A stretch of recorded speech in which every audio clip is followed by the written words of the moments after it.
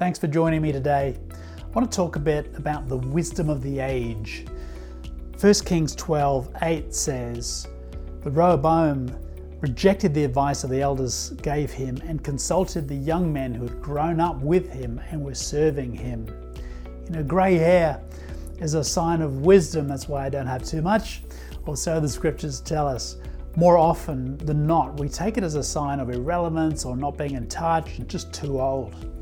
I'm all in agreement with the grey, this whole concept, the grey that I become myself.